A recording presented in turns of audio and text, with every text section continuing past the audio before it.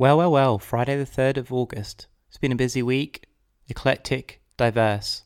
The rains came, the winds came, and now Helios is back. And with Mars spending forever in Aquarius, I've had no other choice but to turn over the reins to the flow of the universe. What follows are Fragments, a collage of media from my week.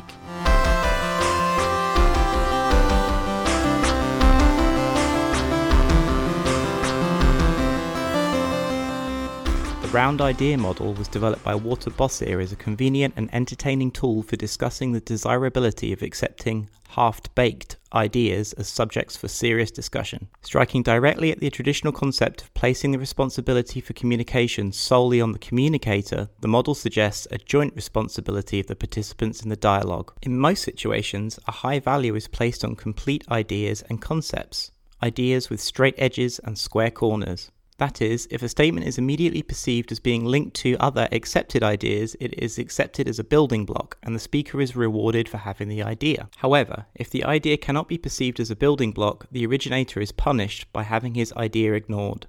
Many ideas and feelings are in this latter category.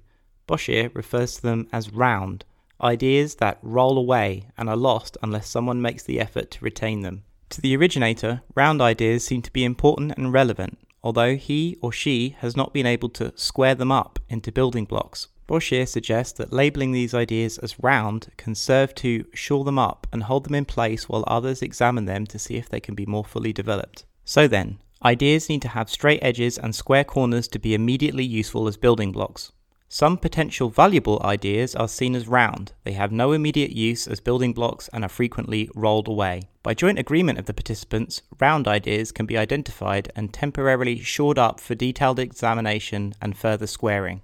At the heart of the round idea model is the conviction that ideas have intrinsic value, although this value may not be perceived immediately. Understanding People, Models and Concepts, Bossier and Albrecht. Chapter 313, The Smart Growth Manual. Congestion pricing. Establish user fees to reflect the true cost of driving. London, UK.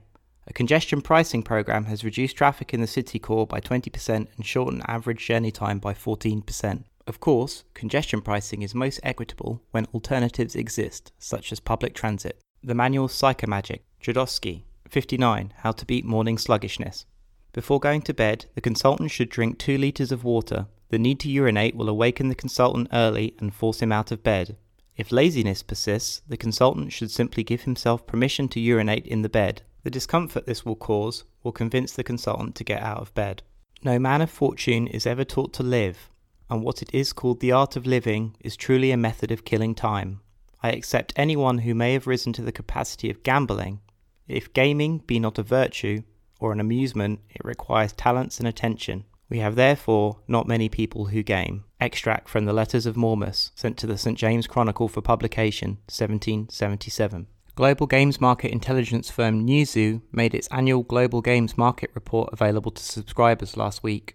According to the report, there are 2.2 billion active gamers in the world, and as an aside, I assume they are killing time too. Private correspondence. G-Chat, the wolf that lays in bed disguised as your grandma has big ears to better hear what you are really saying. Call centre management has not changed much since the 1960s. Call centres back then were organised a lot like small factories. They had 100 people on the phones organised into teams of about 20, nominally based in different specialities. When one person on a team was on a break, either for lunch or for a coffee break, no one else could be on a break. The reason was fairly straightforward. If 20 people went on a break at lunch, keeping up with demand would be impossible. Fast forwarding to today, now with thousands of employees, modern call centres no longer necessarily have to choose between call load and team break times. That's just the way things have always been done for decades, and there's no real incentive to change, or so everyone has been led to believe. People Analytics, Ben Weber. So what does our world look like? Let me describe to you our power animals. Wolf carcasses bored through with rifle point, wet piles of golden eagles and buzzards fed poisoned meat. Sharks long-lined and finned by fishing fleets that have butchered through the tuna shoals that we have fed our plague of familiar cats.